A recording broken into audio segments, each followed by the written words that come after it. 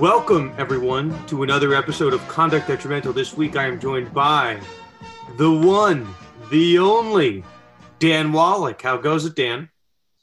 Dan, it's going well. Thanks for welcoming back to my own podcast, but I've been on hiatus for a little while. Actually, I didn't start this podcast. Dan Worley came up with the idea. Then he invited me, and then he became in-house counsel for the Tennessee Titans. So you became the successor to Dan Worley, and now I think you're kind of running with this podcast. And I've been in Siberia, Russia on different foreign assignments, mainly covering sports betting in Florida. So I haven't had my head in the game and closely following some of the issues. But last week, I kind of came back up for air. So everything's going well. I've got a lot to cover and a lot to talk about today on the Florida Gaming and Sports Betting Compact. But why don't you just set us up? We've got a real good, tight episode today. Well, Dan, maybe you were buried so far deep in Siberia, you missed the big personal news in my life, Dan. Do you know what I'm talking about? Wait a second. I've read your Twitter handle. It now has a new assignation at the beginning of it. Professor Sports Law Lust. Is that real? Are you a real professor, or are you like Roy Bittan from the E Street Band, the professor? Is it a nickname or is it a title? It is a real title. Yes, the rumors are true. I will be teaching the sports law class as an adjunct professor at New York Law School starting in the fall. I am remaining a full-time attorney. I had some people ask me whether I was quitting the practice. Not yet. Maybe someday, Dan, when you and I get our show on ESPN, maybe at that point we'll quit. But for now, we're having fun being full-time lawyers. What do you say, Dan? I'm a professor at Miami Law School and New Hampshire. Adjunct professor. We got a sports law show to do here, so we will, we'll go through 1 through 4 today. Dan, no secret, we got you back on the podcast after hiatus because you were dealing and are still dealing with the chaos over in Florida, the sports betting issues. So that'll be first and foremost. Number 2, it's a sport that we don't cover as much, but when in news like this, obviously it's right in our wheelhouse. There's an international, call it international, but it's a very big boxing arbitration decision involving really 3 of the best heavyweight boxers in the world. Number 3, a topic that we covered really about almost a year ago, a looming and now actual MLBPA grievance that's being filed against Major League Baseball for $500 million. And last but not least, we're continuing up on a story that's really been at the wheelhouse of our show the past couple of weeks. That's the Bob Baffert, we'll say, witch hunt. How about that? Mm-hmm. So, Dan, I kick it to you as I see you're sending out tweets. So you're ready to go. You got a lot of ammo for the podcast, ammo for tweets. But, Dan, why don't you fill our lovely listeners in on why you've been on this hiatus, what's going on in Florida, and why it demands the attention of sports law fans? Yeah, around the country, states have been passing sports betting laws pretty quickly in the aftermath of the Murphy versus NCAA decision. And it is normally taken an act of the legislature. The statutes are passed, normally outside of the tribal process. It's just a straightforward piece of legislation. Florida is different. Florida has 2 potential legal obstacles. It has the state constitutional ban against casino gambling, but it has a safe harbor through the Florida tribal compacting process, which is the Seminole Tribe of Florida has Class 3 gaming rights under federal law under the Indian Gaming Regulatory Act. So in order to avoid a potential state constitutional challenge in state court, our lovely state and our state lawmakers have legalized statewide mobile sports betting through the construct of a Class 3 Indian Gaming Compact, which is covered or governed under a federal statute known as the Indian Gaming Regulatory Act. There's one problem, however, with doing it that way. IGRA, as it's known, only encompasses and only permits gaming activity that takes place solely on Indian land. And tell me, Dan, you've been to Florida visiting your in-laws. When you're visiting them, and if you're placing a bet on your mobile device from your cell phone, from their living room while you're having Passover dinner, are you on Indian land when you're doing that? This is a hypothetical, of course, because, of course, I don't place bets in the state of Florida. But if you did? But if I did? Would your parents' living room during Passover while you're eating gefilte fish, is that considered Indian land when you place the bet? I don't think so, Dan. I don't think it can be. But you tell me. I don't think so.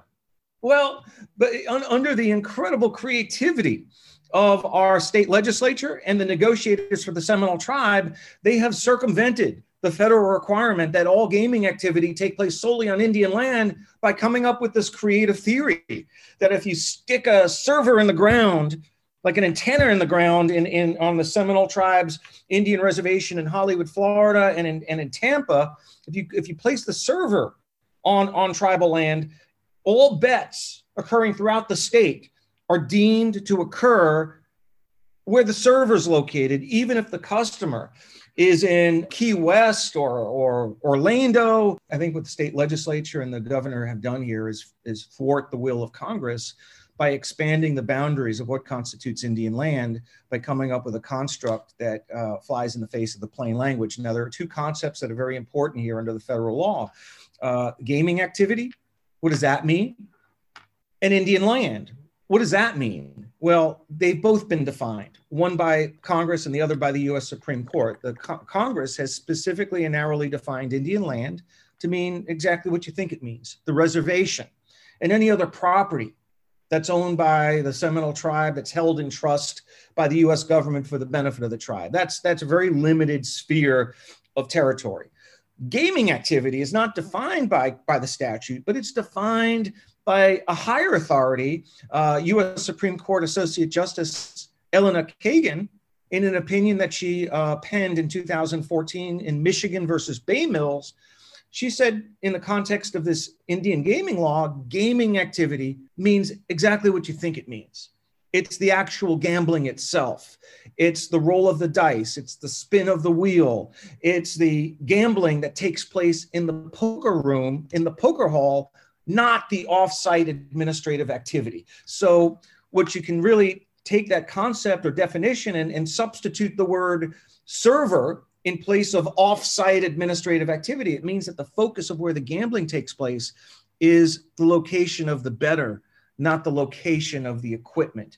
So when you have these two different distinct concepts, gaming activity and Indian lands, and you pair them together, it means that all of the gambling activity, all of the activities of the bettor, the placing of the bet, has to take place solely on Indian land. And there's Ninth Circuit U.S. Court of Appeals case law and some other federal interpretations that are decidedly one-sided. I mean, it's like a unanimity around this issue. Not a lot of case law, but certainly enough. I would think the U.S. Court of Appeals from the Ninth Circuit is not de minimis when you're looking for precedent to rely on.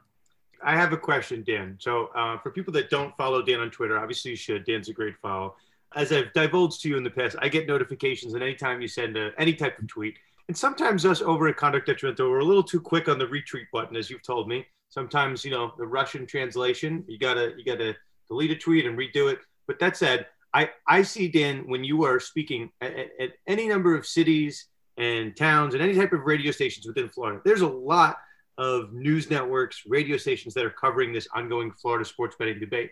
Now, here's my question to you. The Las Vegas Review-Journal devoted an entire column today to my Forbes piece that I wrote 2 days ago in how this situation creates a whipsaw effect and will lead to a federal court blue penciling the compact and striking out the mobile betting piece because it violates IGRA and leaving in its place a tribal monopoly over in-person sports betting and completely severing out any participation from all the racetracks and other paramedical facilities. Let me tell you why. It's global, Dan. But I didn't mean it's either whoever's bringing it up. There's a lot of news coverage is why I bring it up. So this tribal monopoly you mentioned, and this is where I'm kind of not a game. Well, no, hear me out for a second. If you're a resident of the state of Florida and you want sports betting, right? You want to bet in some sense, right? Tribal monopoly or otherwise. Why does it necessarily make a difference? And you can educate me. Why does it make a difference to the guy that wants to bet? Who's running the betting? Be it tribal, or be it one of the racing operators or a stadium or a normal casino. Why does it matter who's controlling it? Two reasons, Dan, and I think that's the best question that you could possibly ask because thank you, Dan. Most customers and sports bettors don't care about the legal wrangling. They care about whether they can place a bet, how they can place a bet, where they can place a bet. You know what they say, Dan? There's a GIF because Dan, do you watch Futurama? Do you ever watch that show? Futurama? I watched Wonderama when I was 8 years old. Is that the same thing? With Bob McAllister? Very different, but Futurama, There's a GIF where the main character, Fry, it's a very famous GIF online. I'm calling it GIF. That's how the people pronounce it. And he says, "Shut up and take my money." And he's holding a wad of cash. Customers will go to the betting window. They just want to bet, right? Maybe they don't care about the nuance of who's controlling it, but the customer just wants to bet with somebody. And isn't this kind of issue kind of clouding this sports betting landscape? Doesn't the customer just want something? Yeah, but what the customer ends up with in terms of a marketplace is going to look decidedly different than what the customer hopes for. Let me put a finer point on this. Because the elements of the compact include off reservation sports betting, through mobile devices, and then betting in person at outside racetracks, the likelihood is that a federal court will invalidate those parts of the compact, and a mobile wager in all likelihood will never be able to be placed through this compact. And when it gets stricken out of the law by a federal judge, then you're not going to be able to make bets anywhere outside of tribal land. And you'll, in all likelihood, as a customer, be required to go to one of the 8 or so tribal reservations, not any tribe, but the Seminole tribe of Florida. They have, I think, 8, in-person locations, either reservations or off-site, trust property, which they run gaming on. And a state of the magnitude and size of Florida, with, I don't know what our population is, 20 million or more than that, to subject a population of that size dispersed over such a wide geographic area to 8 brick and mortar locations, it would be like having 8 Starbucks in the state of Florida, where that's the only place you can get coffee. Think about how inconvenient that would be. For me, I'd live full time in Siberia if that were the case. So that's number one issue. Number two. Not that you're living in Siberia full time right now. Yeah, right. Number two, let's assume that Daniel Wallach is wrong and that a compact which flies in the face of plain and unambiguous statutory language and in the face of every federal court decision on that point that's ever been decided somehow survives a legal challenge, because the federal court will take a different view as to whether the server can constitute the entirety of the gaming activity. Let's say a miracle happens here and mobile sports betting survives. It will probably take a lot longer for it to roll out because of the legal proceedings. It might go past October 15th, but from a consumer perspective, the choices you're going to be left with are unpalatable, because this is a hub and spoke system in which the Seminole tribe is the hub and everyone else is the spoke. So their mobile sports betting app will be the dominant one in the state. And unlike New Jersey, where you have freedom of choice, you can bet on any number of, I think, 17 different mobile apps. Pennsylvania, you can bet on 11 different mobile apps. Florida will likely have one have and many have nots. So the tribe will have their own application through, I think, something called Hard Rock Digital. They'll partner with maybe one of the major companies. And then all of the other companies are going to have to scurry around and partner up with pari-mutuel facilities. And you would think, well, what difference does it make if, who controls the mobile platform? The difference is that the pari-mutuel facilities, which are racetracks, highlight venues, and dog tracks, under the terms of this compact, they have to pay over to the tribe 40% of all of their sports betting related revenues. So it creates an imbalance in the competitive landscape. So let's say Barstool, FanDuel, DraftKings are able to find racetrack partners. They're dealing with a smaller piece of the pie in that their racetrack partner will only get to keep 60 cents out of every dollar, and that leaves less to divide with the mobile sports betting provider, which creates less profitability and, moreover, for the customer, less incentive and less wherewithal to provide these deposit bonuses and other giveaways and promotions that lure in gamblers. The tribal app, which may not be a very good app at all, depending on who they partner with, will have the dominant market share because it doesn't have to pay anything over to the racetracks, whereas the racetracks have to kick back 40% of everything they make. So the the Seminole tribe has a built-in competitive advantage, and their mobile partner will be in a much better position to market directly to the racetrack's customers. And in fact, all of this operation, even conducted through racetracks and their mobile partners, are under the control of the tribe. They are owned. The customers list, the list of the customers is owned by the Seminole tribe. So the tracks and their mobile sports betting partners are nothing more than marketing agents, and the tribe control the whole thing. And it's less profitable, and there'd be less incentive for these companies to come in and spend in a state where all the action is pretty much under the control and under the thumb of one entity. So it doesn't create a competitive landscape that you see in New Jersey and Pennsylvania. It is almost like a monopoly, and maybe more restrictive than what New York will look like. I hear you. I think competition is always good. We talk a lot on this podcast about antitrust issues and trying to avoid a monopoly. as we've seen in the NCAA context, if you don't have any players that are competing in the space, you're going to maybe not have the best possible product. So I get that part of it. It's obviously a little bit of an academic question. I've seen your comments there, but I just want people to realize, right? Everybody wants athletes to get paid, right? And they want their states to pass name, image, and likeness laws. Everybody, for better or for worse, well, maybe not everybody, but they want cannabis laws to be passed in some sense and medicinal marijuana to be legal in their state. Same thing with sports betting.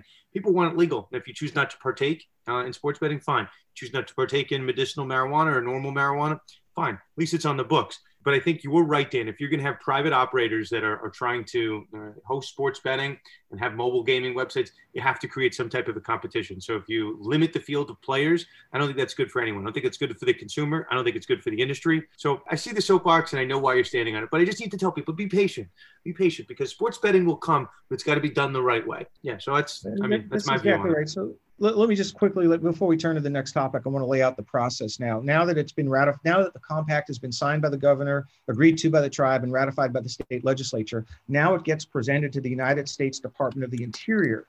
And the Secretary of the Interior has 45 days to decide whether to approve the compact.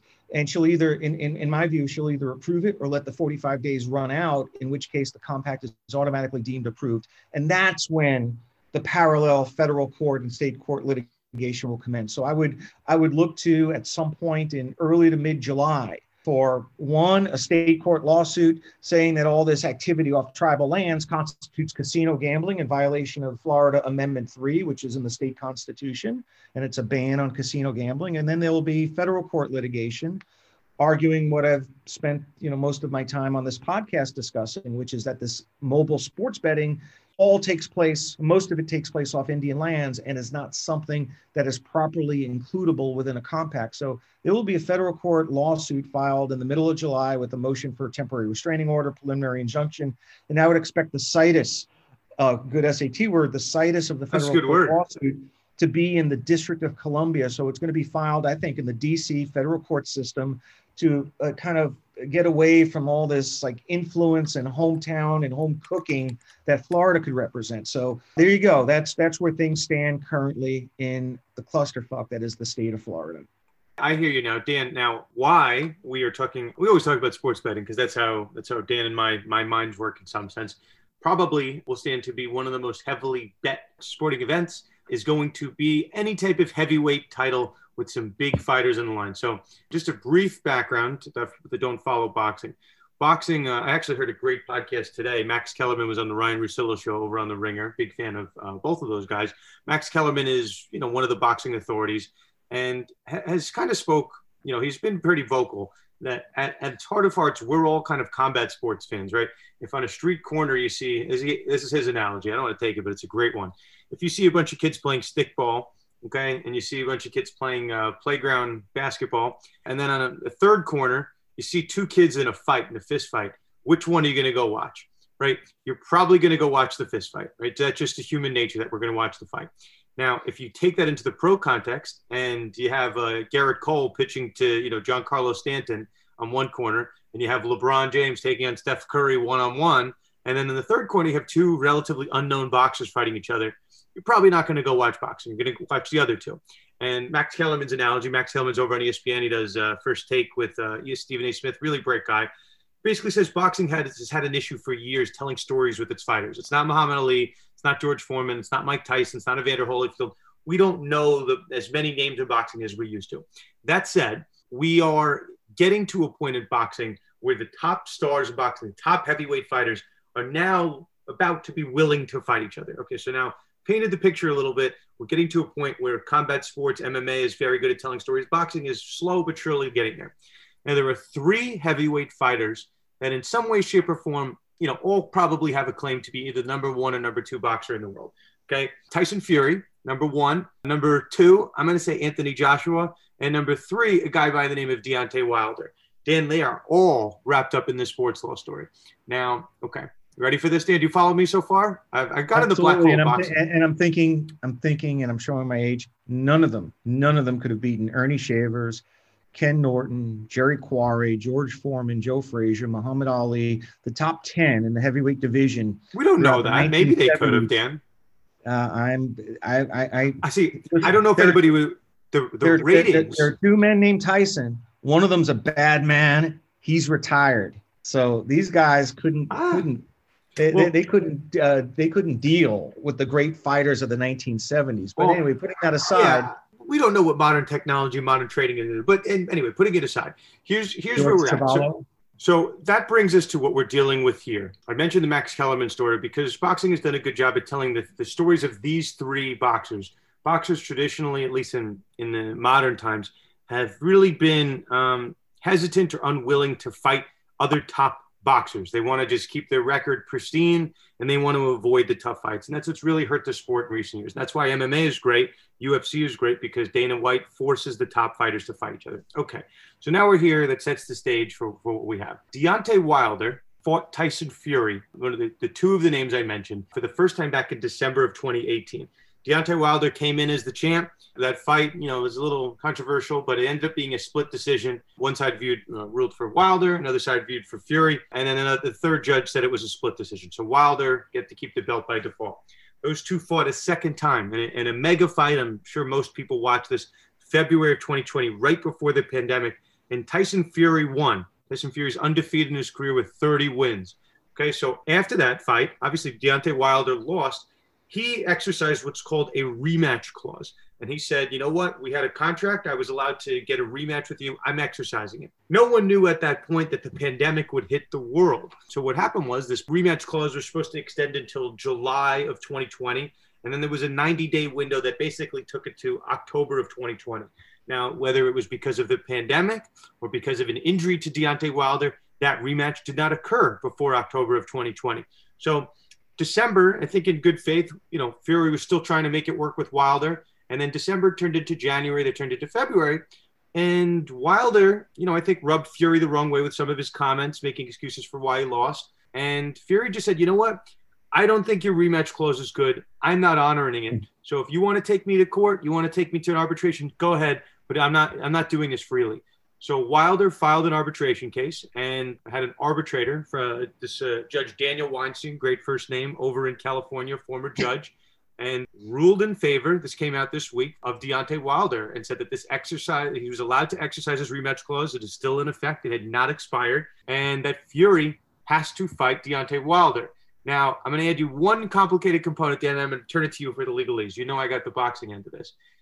Anthony Joshua, that third name I mentioned, people have been waiting for years for a unification of the heavyweight title. I believe the last unified heavyweight champion was a guy by the name of Lennox Lewis a couple of decades ago at this point, right? I remember him when I was growing up, but in the mid-2000s.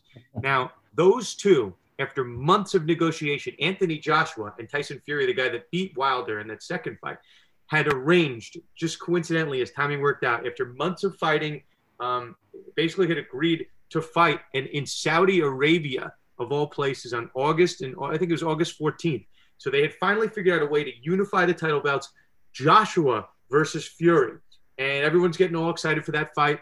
And then after that fight had just been agreed to, the arbitrator comes in and rules in favor of Deontay Wilder and says, hey, your next fight, Tyson Fury, has to be against Deontay Wilder, and you have to have the belts on the line. So obviously he can't fight anybody before then and risk losing the belts.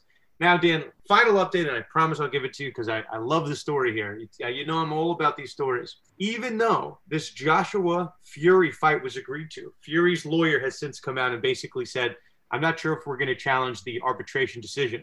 So that's his way of basically telling Joshua, yeah, I'm going to put the belts on the line against Wilder. I know I might have announced that I was going to fight you, Joshua, but that's not the case. So, quote, from Anthony Joshua on Twitter today is Wednesday, May 19th. This is from Joshua, quote, Tyson Fury, the world now sees you for the fraud you are. You've let boxing down. You lied to the fans and led them on. Used my name for clout, not a fight. Bring me any championship fighter who can handle their business correctly.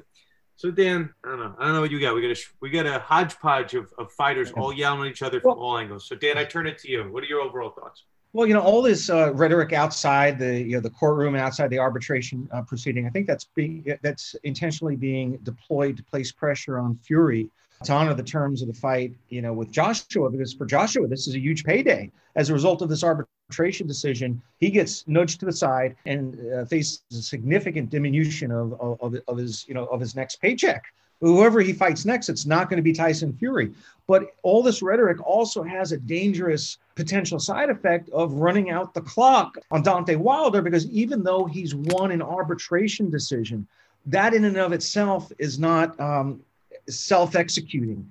It's not enforceable in and of itself to act as an injunction. He has to take the next step, I think, and ask a federal court to confirm the arbitration award and enter a preliminary injunction to formally enjoin the fight from happening, because the more that he's negotiating with Fury over a step-aside payment, if there is a step-aside payment, these guys can run out the string on Deontay Wilder and leave him in a position where he's got a month or two to stop the fight, and maybe with all of his words and conduct, he will have waived the right to irreparable harm, which means he won't be able to get a temporary restraining order if he's negotiating over money to step aside. It's imperative that he lock this in with a confirmable arbitration award and a TRO in federal court, and not screw around here, because boxing is a dirty business.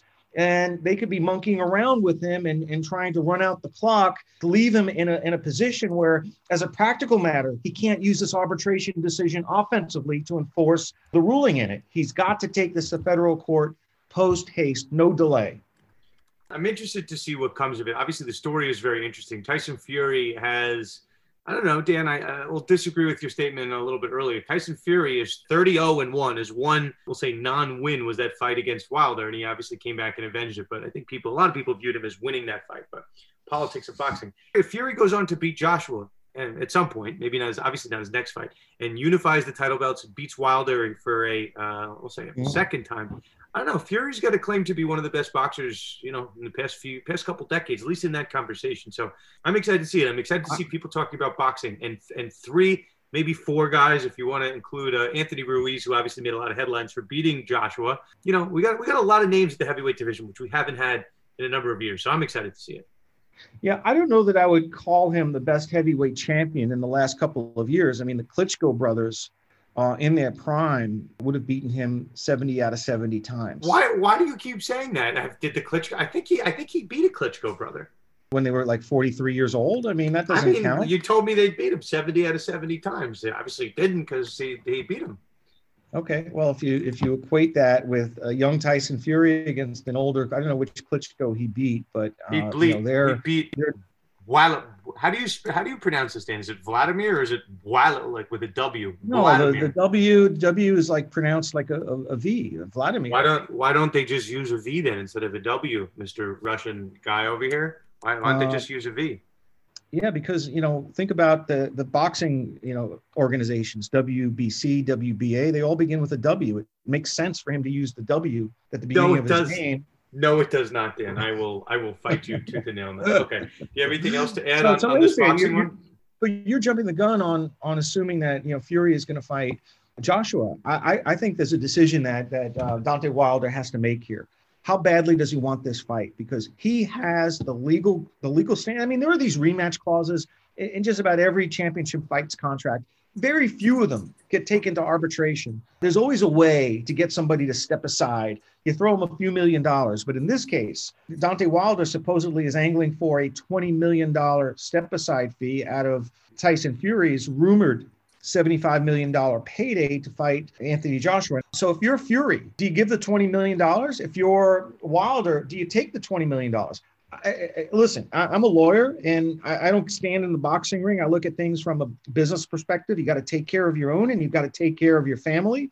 And if somebody's willing to pay you $20 million or $15 million to do nothing, you sign me up for that kind of work. And honestly, if I were in Wilder's position, I would be negotiating the highest step-aside fee that you can get, coupled with an automatic rematch clause or a guarantee that whoever wins the Joshua Fury fight has to face Wilder next. I think that's a win-win for Wilder, and I would expect at some point, we're so far down the road in the planning for the Joshua Fury fight that I think the economics will trump everything else. And they'll figure out a way to negotiate a significant monetary payment to Deontay Wilder, because otherwise, if you're in Wilder's position, now you only have 2 months to get ready for this big fight. They won't be able to market it. And the paydays for both Wilder and Fury are not going to be as good, as high as it would have been had this fight taken place organically following the Joshua fight. So I negotiate for Wilder and just get him paid. I think the arbitrator's decision is going to say that the fight has to be held by September of 2021. So it's going to leave some time to fight. But Dan, part of your analysis has already been answered by Bob Arum. I guess he's the promoter for Tyson Fury. Quote, "We are not paying Wilder to step aside. It's better to get rid of him and go about our business. We could make the Fury-Joshua fight for November or December." So I think if you're reading these comments. This is the same man who... He doesn't want to pay him. He doesn't want to pay him. Man, Bob Arum, Harvard-trained lawyer, one of the smartest men in the history of the boxing business. And I represented him in the late 1990s in one boxing matter. His famous Why is he not on this podcast? You represented him. Why is he not a guest right now? I think I'd be able to get him because I secured a positive outcome for him. The famous quote attributed to Bob Arum was, "Yesterday I was lying. Today I'm telling the truth." You know, think he's lying? No, but I think it's not, a line in the sand. Money will talk, and it's essentially code to Deontay Wilder's, camp to lower your expectations on a step-aside fee, because $20 million seems a little bit high, but he has all the leverage in the world. He's wielding an arbitrator's decision, which will soon, if he's smart, confirm it in federal court. He can block this fight and cost Arum, cost Joshua, and cost Fury a lot more money than the step-aside fee. So I think Wilder holds all the cards right now. Especially, Dan, if Wilder beats Fury, that would throw a whole monkey wrench in all these plans. So it's a very interesting topic. I think if you're trying to get into boxing, this is the right time to do it with 3 bona fide heavyweight fighters that are all kind of vying for that number 1 spot. Okay, that's it. We'll keep an eye on that. It's obviously making news in a number of circles. So, okay, number 3, Dan, one of our earliest episodes that you and I had on the podcast, our first emergency episode, was back in July of 2020. We're almost about at our 1-year anniversary, Dan. I think it was mid-June when you and I officially had our first podcast. So there was a comment, I guess let's put us back in the seats where we were about 365 days ago at this point. Major League Baseball was trying to fight and struggle to get back to play during the pandemic. And there was a bunch of COVID protocol they had to figure out. They had to figure out what the players were going to make. But before they figured out about salaries, they had to figure how many games were going to be played in the season. Now, if you bought if you read the rumor mill, the owners had agreed to salaries the players are going to get paid, and all the salaries that players make now are based on revenue that are coming into the owner's pocket. So that's gate revenue from fans, from concessions, from tickets, from merchandise. If there is no fan-based revenue, right, players' salaries don't make as much sense. So the owners, whether you want to believe them or not, I'm not sure we can yet until we see the books, but said, we are basically going to be operating at a loss for this season. So we want fewer games and we'll lose less money. That was the logic from the owner side. Now, what ended up happening is we had a very abbreviated 60-game season, which worked to the owner's benefit, again, if you're buying that logic. Now, we didn't always have a 60-game season. There were deals on the table that the union wanted. They obviously wanted more games so the players could make more money. There's obviously a 162-game season normally. The players were offering a 114-game season, right around there, 100-game season. The owners kept saying no, until it went to a point in the schedule where we were basically at the end of June towards July, where there wasn't enough time in the calendar, right? We play baseball into October, November. We don't play into December, January, where they can only get a 60-game schedule in. So if it was a bona fide good faith negotiation and they ended up at 60 games, that's one thing. But Dan, if the commissioner of Major League Baseball went on the Dan Patrick Show, another great Dan, and hypothetically said that it was always going to end up at 60 games, no matter how the negotiations went with the players, it's always going to be 60 games. Dan, do you think that might have been a little bit of negotiating in bad faith if Manfred saying, again, hypothetically, that it was always going to get there? Well, this is going to be the subject of an arbitration. And of course, that's not the most street smart thing to say in a public forum like that. It actually, gave the Players Association a really strong argument to use going forward in the arbitration. This was a big moment. Yeah. And at the time, I want to give us some credit. We predicted that a grievance would be filed by the Major League Baseball Players Association, the union. And it was just a matter of if it have impacted the CBA, right? Or, because I guess important in this conversation, Major League Baseball's CBA expires on December 1st of 2021. That's this year. And we said, hey, these guys have just gotten over fighting over the negotiations on pandemic. Within a year of this, they're going to go to the CBA and try to negotiate this. And oh yeah, looming over them is a potential massive multi-million-dollar grievance that, hey, Rob Manfred wasted somewhere between 25 and 50 games by negotiating bad faith. So we predicted, Dan, we'll pat ourselves on the back. You want to go back and listen to the episode, be our guest. But we acknowledged that a grievance was going to happen. And guess what? This past week it was filed. So I guess, Dan, I take it to you. I get just the optics of this. I think they have obviously Manfred walked back his comments a little bit. He said he was talking that the virus made it impossible for them to have more than 60 games. But Dan, I don't know how he gets around it. He's basically admitted that he'd always gone in saying that 60 games was going to be, no matter how many games he pretended to offer, offering 40 games, 80 games, it was always going to be 60 games and he was never going to budge. Well, MLB has an abysmal track record in arbitrations with the Players Association going all the way back to the 1980s. But I'm not so sure this Players Association has negotiated things and negotiated this deal the right way. There may be more than meets the eye than these public comments. There are going to be emails. There are going to be this paper trail that really lays bare the circumstances surrounding how they reached this agreement. Okay, so I wouldn't necessarily jump to the conclusion of just taking an on-air quote on the Dan Patrick Show out of the context of the negotiations between the parties that spanned a much longer period of time than a TV broadcast. So, because this is a private arbitration, we won't be seeing all the evidence laid out, but I think it looks pretty good for the Players Association so far based on that one comment. And if this were a jury trial, given how unpopular, Major League Baseball and the management side is in sort of the public sphere, if this were a jury trial, I'd feel a lot better if I were the Players Association with a comment like that, because that will resonate. But in front of an arbitrator, sort of in a private arbitration, devoid of that kind of passion and rhetoric that you might see in a jury trial, I think it's much less important. And what is more important are the sort of the context of the negotiations. So I don't know how this is going to turn out in the end. This is just an award of money.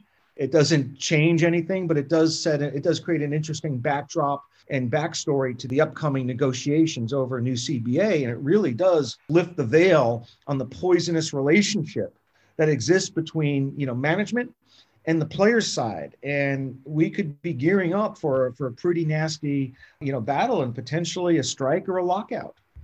Yeah, I think next year, not this year.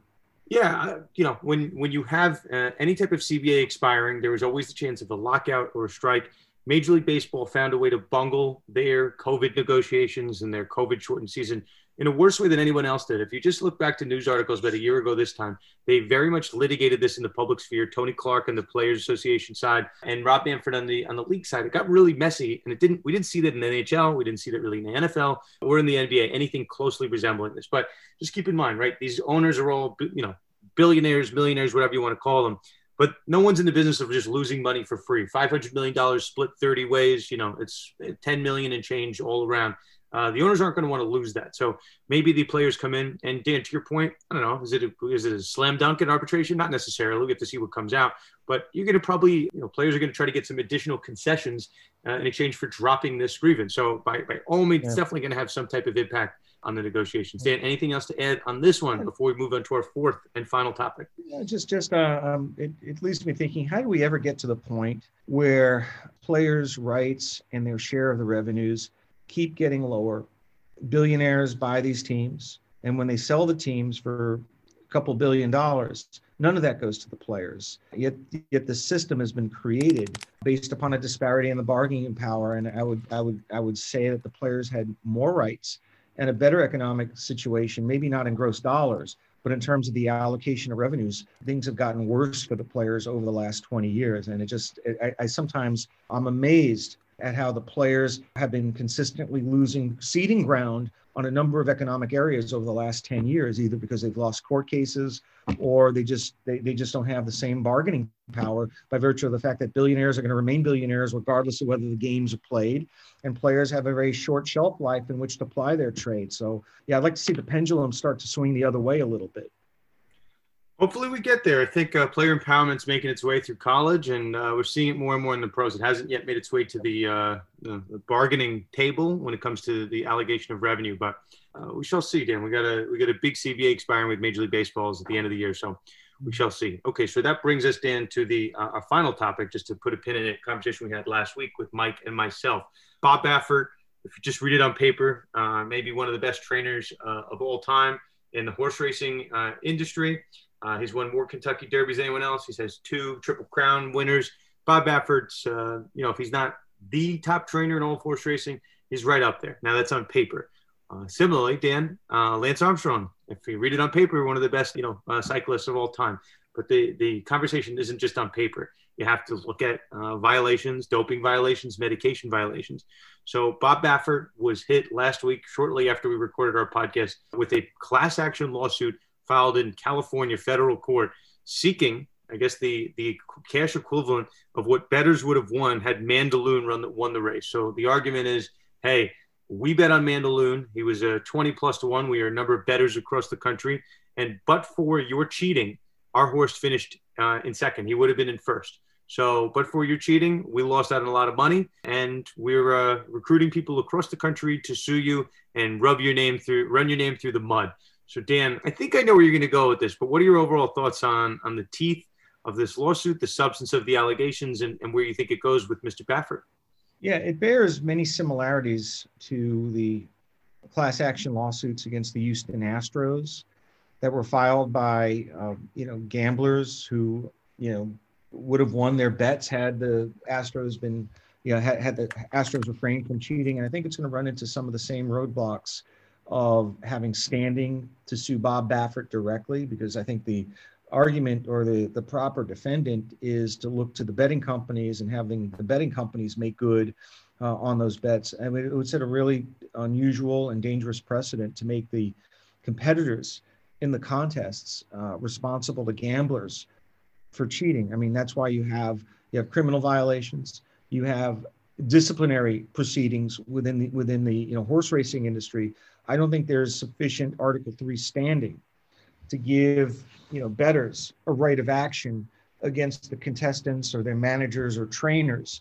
And the Bill Belichick precedent. Spygate case. Yeah, I was going to bring it up. Yeah, it might have been Spygate. You're right. It might have been Spygate. So there's this line of federal court decisional law which says that fans, the fans don't have standing to sue, and that principle was extended to cover the bettors who were suing the Houston Astros. So I just don't see a case like this succeeding. However, the one difference is that baseball is not played solely to facilitate betting. It exists as an independent form of entertainment, and the betting is just ancillary to it. It enhances the fan engagement. Horse racing, the Derby, all those events exist for no other reason than to gamble on them. Because if there were no betting on the horse races, there would be much less interest in the Kentucky Derby and the Triple Crown. They may not even have been televised events. So you could make a stronger case for gambler standing to sue cheaters in horse racing, which is an event that exists solely as a betting opportunity, no differently than maybe a slot machine. Could a gambler file a class action lawsuit if the slot machine is rigged and or some electronic machine in the casino shorts the customers? I suppose you could analogize that to horse race betting and create a right of action under the notion that horse racing exists for no other reason than as a sort of an add-on or an ancillary or directly connected to betting, as opposed to baseball, which is just sort of indirectly connected to it. I had an appearance, it's pre-recorded, it'll go up Thursday whenever people are listening to this, with our mutual friend Jeff over at ESPN South Dakota. We were talking about this case, and I said, who does something like this hurt, right? And in a certain sense, right, like if you're making the rule of horse racing is that once the race is marked official, and they mark that on the track, and sometimes they hold it up with an inquiry, maybe a potential violation, a photo finish. Whenever the race is marked official, that's it, right? And that's where the law of horse race betting ends. Once someone's declared the winner they're declared the winner. It doesn't really matter what happens after the fact. So Dan and I, you bring this up, and this is kind of at the heart of the lawsuit. The Kentucky Derby results, if the split race, the split test results from Medina Spirit's second test after this Kentucky Derby, come back and confirm the first test that there was I think it's beta methazone. If it confirms that there was a improper level of this drug in the horse's system, most likely the Kentucky Derby results will be changed and Mandaloun will be declared the winner. Now, if you were allowed to go back to the horse track, I'm not talking about necessarily this lawsuit, and say, hey, I bet on Mandaloun. Why can't I cash my ticket? Let's say, fine, let's go forward, and they should have to pay Mandaloun. You know who loses in this inquiry? The betting operator, right? Because they'd have to A, pay on Mandaloun, and B, have to hunt down every single bettor that made a wager on Medina Spirit, which they're not going to do. When you go to anyone that's been to a horse track, I grew up next to Yonkers harness track with my dad. We used to go bet on exactas and trifectas, superfectas, all that fun stuff. And you place a bet at the window, you give them cash, they give you a receipt back. They don't take your social security number. They don't look at your driver's license. They don't have any identifiable information on you. So, that's it. It's almost impossible to figure out who placed these bets to unwind the money. That's kind of the rule of horse racing. And Dan, you nailed it on the head. Like, I don't know, if you as a bettor, as a season ticket holder, like in the Jets Spygate case, when the Jets season ticket holders sued Bill Belichick and the Patriots, they were saying, hey, you cheated us out of a product on the field because the Jets kept losing to your cheating Patriots, and that's not fair. And the courts basically said, listen, you having a ticket doesn't guarantee you that there won't be cheating on the field. It just guarantees you basically the entertainment right. And I think you're getting equivalent of that with betting laws, right? Bettors aren't allowed to, they don't have any standing to sue because they're not part of the sport. So placing a wager, it's almost like, hey, the assumption of the risk, you're bound by the rules of horse racing that basically say a race is official and payouts are official when the track says it is, not when the split race decision comes in, 2 months later. So I think this lawsuit, as I'll take one of your terms, Dan, I think the lawsuit is DOA. I love to see Bob Baffert drag through the mud a little bit, but I don't think the lawsuit's going anywhere. Did I coin that? I use that one. I think you use it a lot. Well, in your heyday, when you'd come on the podcast every week, you'd say it a lot. But now we get it from you every time you're on, once a month. I overuse it. I think now. I think I've got to. Well, now we have new listeners of something else. What? New listeners of the podcast that have never heard it, Dan. So we're reintroducing them. And a lawsuit that's not filed that we expect to be filed is MIA. I like that term too. Okay. All right. Anything else, Dan, to add on this one? No, I think we covered a couple of the really important topics for the week, and we're talking about the future of Florida sports betting controversy with Baffert, court situation, an important court ruling in the boxing industry, and a future arbitration that's going to take place in Major League Baseball. I think there's a really good. I think they're connected. And thematically, it kind of brings us all the way home. It's been a great week for sports law, and those are 4 meaty topics, definitely. So before we sign off, I told you I was going to do this, but I want to thank you, Dan, for bringing me on the podcast, and I want to thank our listeners. This New York Law School professorship. Just a brief story for obviously our diehards of the podcast.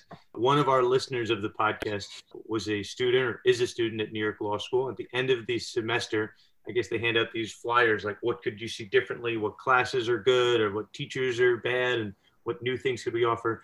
And one of the listeners of the podcast, I'm not going to name her. It's not Stephanie Weissenberger. It's not Stephanie Weissenberger. Trust me, people thought it was, but said that we should have a sports law class. The administration at New York Law School took her up on it. And they said, who would you like to teach the class? And they go, well, there's this crazy guy, Dan Lust, who lives in New York, and he's on this podcast, and I think he should teach it. So, Dan, you invited me on the podcast once upon a time. A listener of the podcast made the recommendation. And obviously, I had to do well in the interviews and all that fun stuff. But, it was definitely born from the podcast. So a big thank you to you, Dan. I wanted to save this when you were back on the podcast. And a thank you to the listeners of Conduct Detrimental for helping us on our journeys, Dan. Yeah, thanks, Dan. That's a very Paul's-graph-like proximate causal effect that I had. I think you kind of earned that one on your own. If you're going to thank me, I guess you have to thank Dan Worley. Dan Worley, too. Inviting me to join the podcast. And then, of course, you have to thank Dan's parents who created him. And thank his old law firm, Foley and Lardner, for letting him do the podcast while he was still an attorney there. There are Thanks a lot of people around. Thank you. And my parents for naming me Dan, because that's what obviously got me on the Dan's radar. Everyone thanks Dan, all around. you stand on the shoulder of giants. You really do. The many people who brought you here. Much appreciated. So, Dan, before it's not all about me, I wanted to tell you one fun story as we're wrapping this. Dan, were you a big ABA fan back in the day? Sure. I mean, I lived about a mile away from the Nassau Coliseum, and I saw Julius Erving in his heyday, 74, 75. I think it was a 3-year period when he was traded by the Squires to the Nets. And I used to say, I go back to the ABA with Rick Barry playing for the Nets at the old Island Garden. But I remember Dr. J, Larry Keenan, Billy Paltz, Bill Melchione, John Roach, Swen Nader. Oh God! And who was the player? Who's the player who died in the aviation disaster, 73, 74? It's going to come to me in a second. Listeners, help me out on Twitter. I was a big time follower of the ABA. While you're thinking about it, and you can use the advantage of Google while I'm doing this. We do this topic, Dan, because I know when you're not on it, you're an avid listener of the show. We do this topic called What to Watch For. A couple weeks ago, I recommended a book called Loose Balls, which is about a guy by the name of Terry Pluto, and it's the story of the ABA. I drive to work every day, so I have a lot of time in the car. I got an audiobook to pound through it. It is unreal, the stories of the ABA. It's almost like a fantasy. If you and your friends run a fantasy league and you just all of a sudden said, hey, we're going to start a pro league. It was very much underfunded. They had a draft of every league. These guys, this was pre-internet, so they were looking at magazines to figure out who was good. It's really fascinating.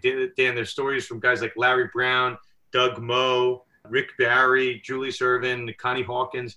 It's if you're a fan of if you're a history fan and you're a sports fan, this book, I've never heard half of these, but they're hilarious. I'm in the car laughing to myself. I don't know who the guy's name was, but there was a guy, it was kind of like martial law when it came to the ABA. There was a player who was getting triple teamed during a game, and he was on his way to scoring like 40 points that game, triple teamed. And when he passed it to his teammates, they'd shoot and they'd miss. So he said, you know what? I'm getting triple teamed. They're going to throw the ball away. I'm still going to take a shot. So he took a shot. As a bad shot, it would go in. So the coach pulls him and says, listen, you're out. You can't keep doing that. You have to pass it to your teammates. So this player, this is just a book full of great stories, takes the ball from the coach. He goes, okay, coach, and takes the ball and walks across the court to go inbound it. Yet the coach has just said, you're out. I'm subbing you out. So he tells this player, I guess he didn't hear me correctly, right? Go wait for a dead ball and then sub in for that guy. And he waits for a dead ball. The guy comes in, checks in from the scorer's table, goes to the guy, hey, coach says you're out. And the guy goes, I'm not out. I think you're mistaken. I think you mean one of the other guys is out. So the guy goes back to the coach and says, hey, he said he's not coming out. So they do the song and dance 3 times. And the third time he goes to the guy, he goes, hey, he says you got to come out. I don't know what you're doing. You got to come out. So the guy who's not refusing to get taken balls up his fist and he goes, I think you are misunderstanding me. I am not coming out of this game. Someone else is coming out. That guy was then later traded, I think probably the next day, for a guy by the name of Barry Leibowitz, I think is the name was the trade for. This guy Leibowitz was traded like 3 times in a season. Anyway, it's a great book full of stories, and I highly, highly recommend it. Dan, especially you. You're Mr. ABA over here. You know who was the ball boy for the New York Nets during that time period? He was like a manager, but not ball boy manager. Al Troutwig, MSG Network. Do you know Bob Costas got his start? Bob Costas got his start in the ABA, as did Larry Brown. That's right. And the greatest sports deal of all time was the owners of the St. Louis Spirits. You know the answer to that. You raised your finger. What is the best deal ever made in the history of sports? They got the rights in perpetuity on the TV deal, Dan. I know you're not listening to the podcast because I brought that up on this one. I got you, Dan. I nailed you. Yeah, well, I'll tell you what. I'll end the ABA discussion with my view that Julius Erving is one of the top 10 players in the history of the game of basketball. And if you doubt me, go to YouTube. Go watch the video clips of Dr. J at his best when he played for the Nets and the Virginia Squires from the early 70s to the mid 70s. Much better than he ever was with the Philadelphia 76ers. That was the prime of Dr. J, and he was the plaintiff or the defendant in one of the most important sports law cases regarding player, movement and player rights of all time. He tried to jump back into the NBA, and the Atlanta Hawks signed him at a time when they put him in the same lineup for one exhibition game with Pistol Pete Maravich. Can you think about Pistol Pete and Dr. J playing at the same time? Incredible. And then I think the owners of the Virginia Squires filed a lawsuit in the Eastern District of New York, and a reported decision enjoined Julius Erving from continuing to play for the Atlanta Hawks, and that brought him back to the ABA where he could continue to play for the Squires. But one of the major, this was like before you were born, one of the most important sports law cases still cited as precedent regarding like arbitration decisions and enforceability of arbitration decisions So Dr. J played a critical role, not just in the ABA, but sports law. Yeah, I would implore you guys. There's just ripe of sports law issues. It's a wild maverick league. They're making it up as they go. Lawsuits flying left and right. Connie Hawkins, Dan also had a lawsuit. They took on about 4 or 5 players that were banned from the NBA for point shaving purposes and brought them to the ABA. Absolute Wild West, great stories. Dan, I think that does it for us. Dan, anything else before we put the books? I feel like unless you want to go a couple hours longer, I do not. It is very late. I do not. All right, Daniel. It's fun as always. Thanks for bringing me back to Conduct Detrimental after a somewhat of a brief or lengthy hiatus. And I hope now that the Florida sports betting situation has at least been put to bed temporarily, I'll be able to resurface on some other sports law issues going forward in May and in June. But really, I was in the bubble, the gambling bubble for 3 weeks. Now I'm out. Dan, we love having you back. The podcast is not the same without you. So as always, Dan is on social media at Wallach Legal, myself at Sports Law Lust, the show at Con Detrimental. For Dan, myself, and the rest of the Conduct Detrimental family, we will see you next week on another episode of Conduct Detrimental.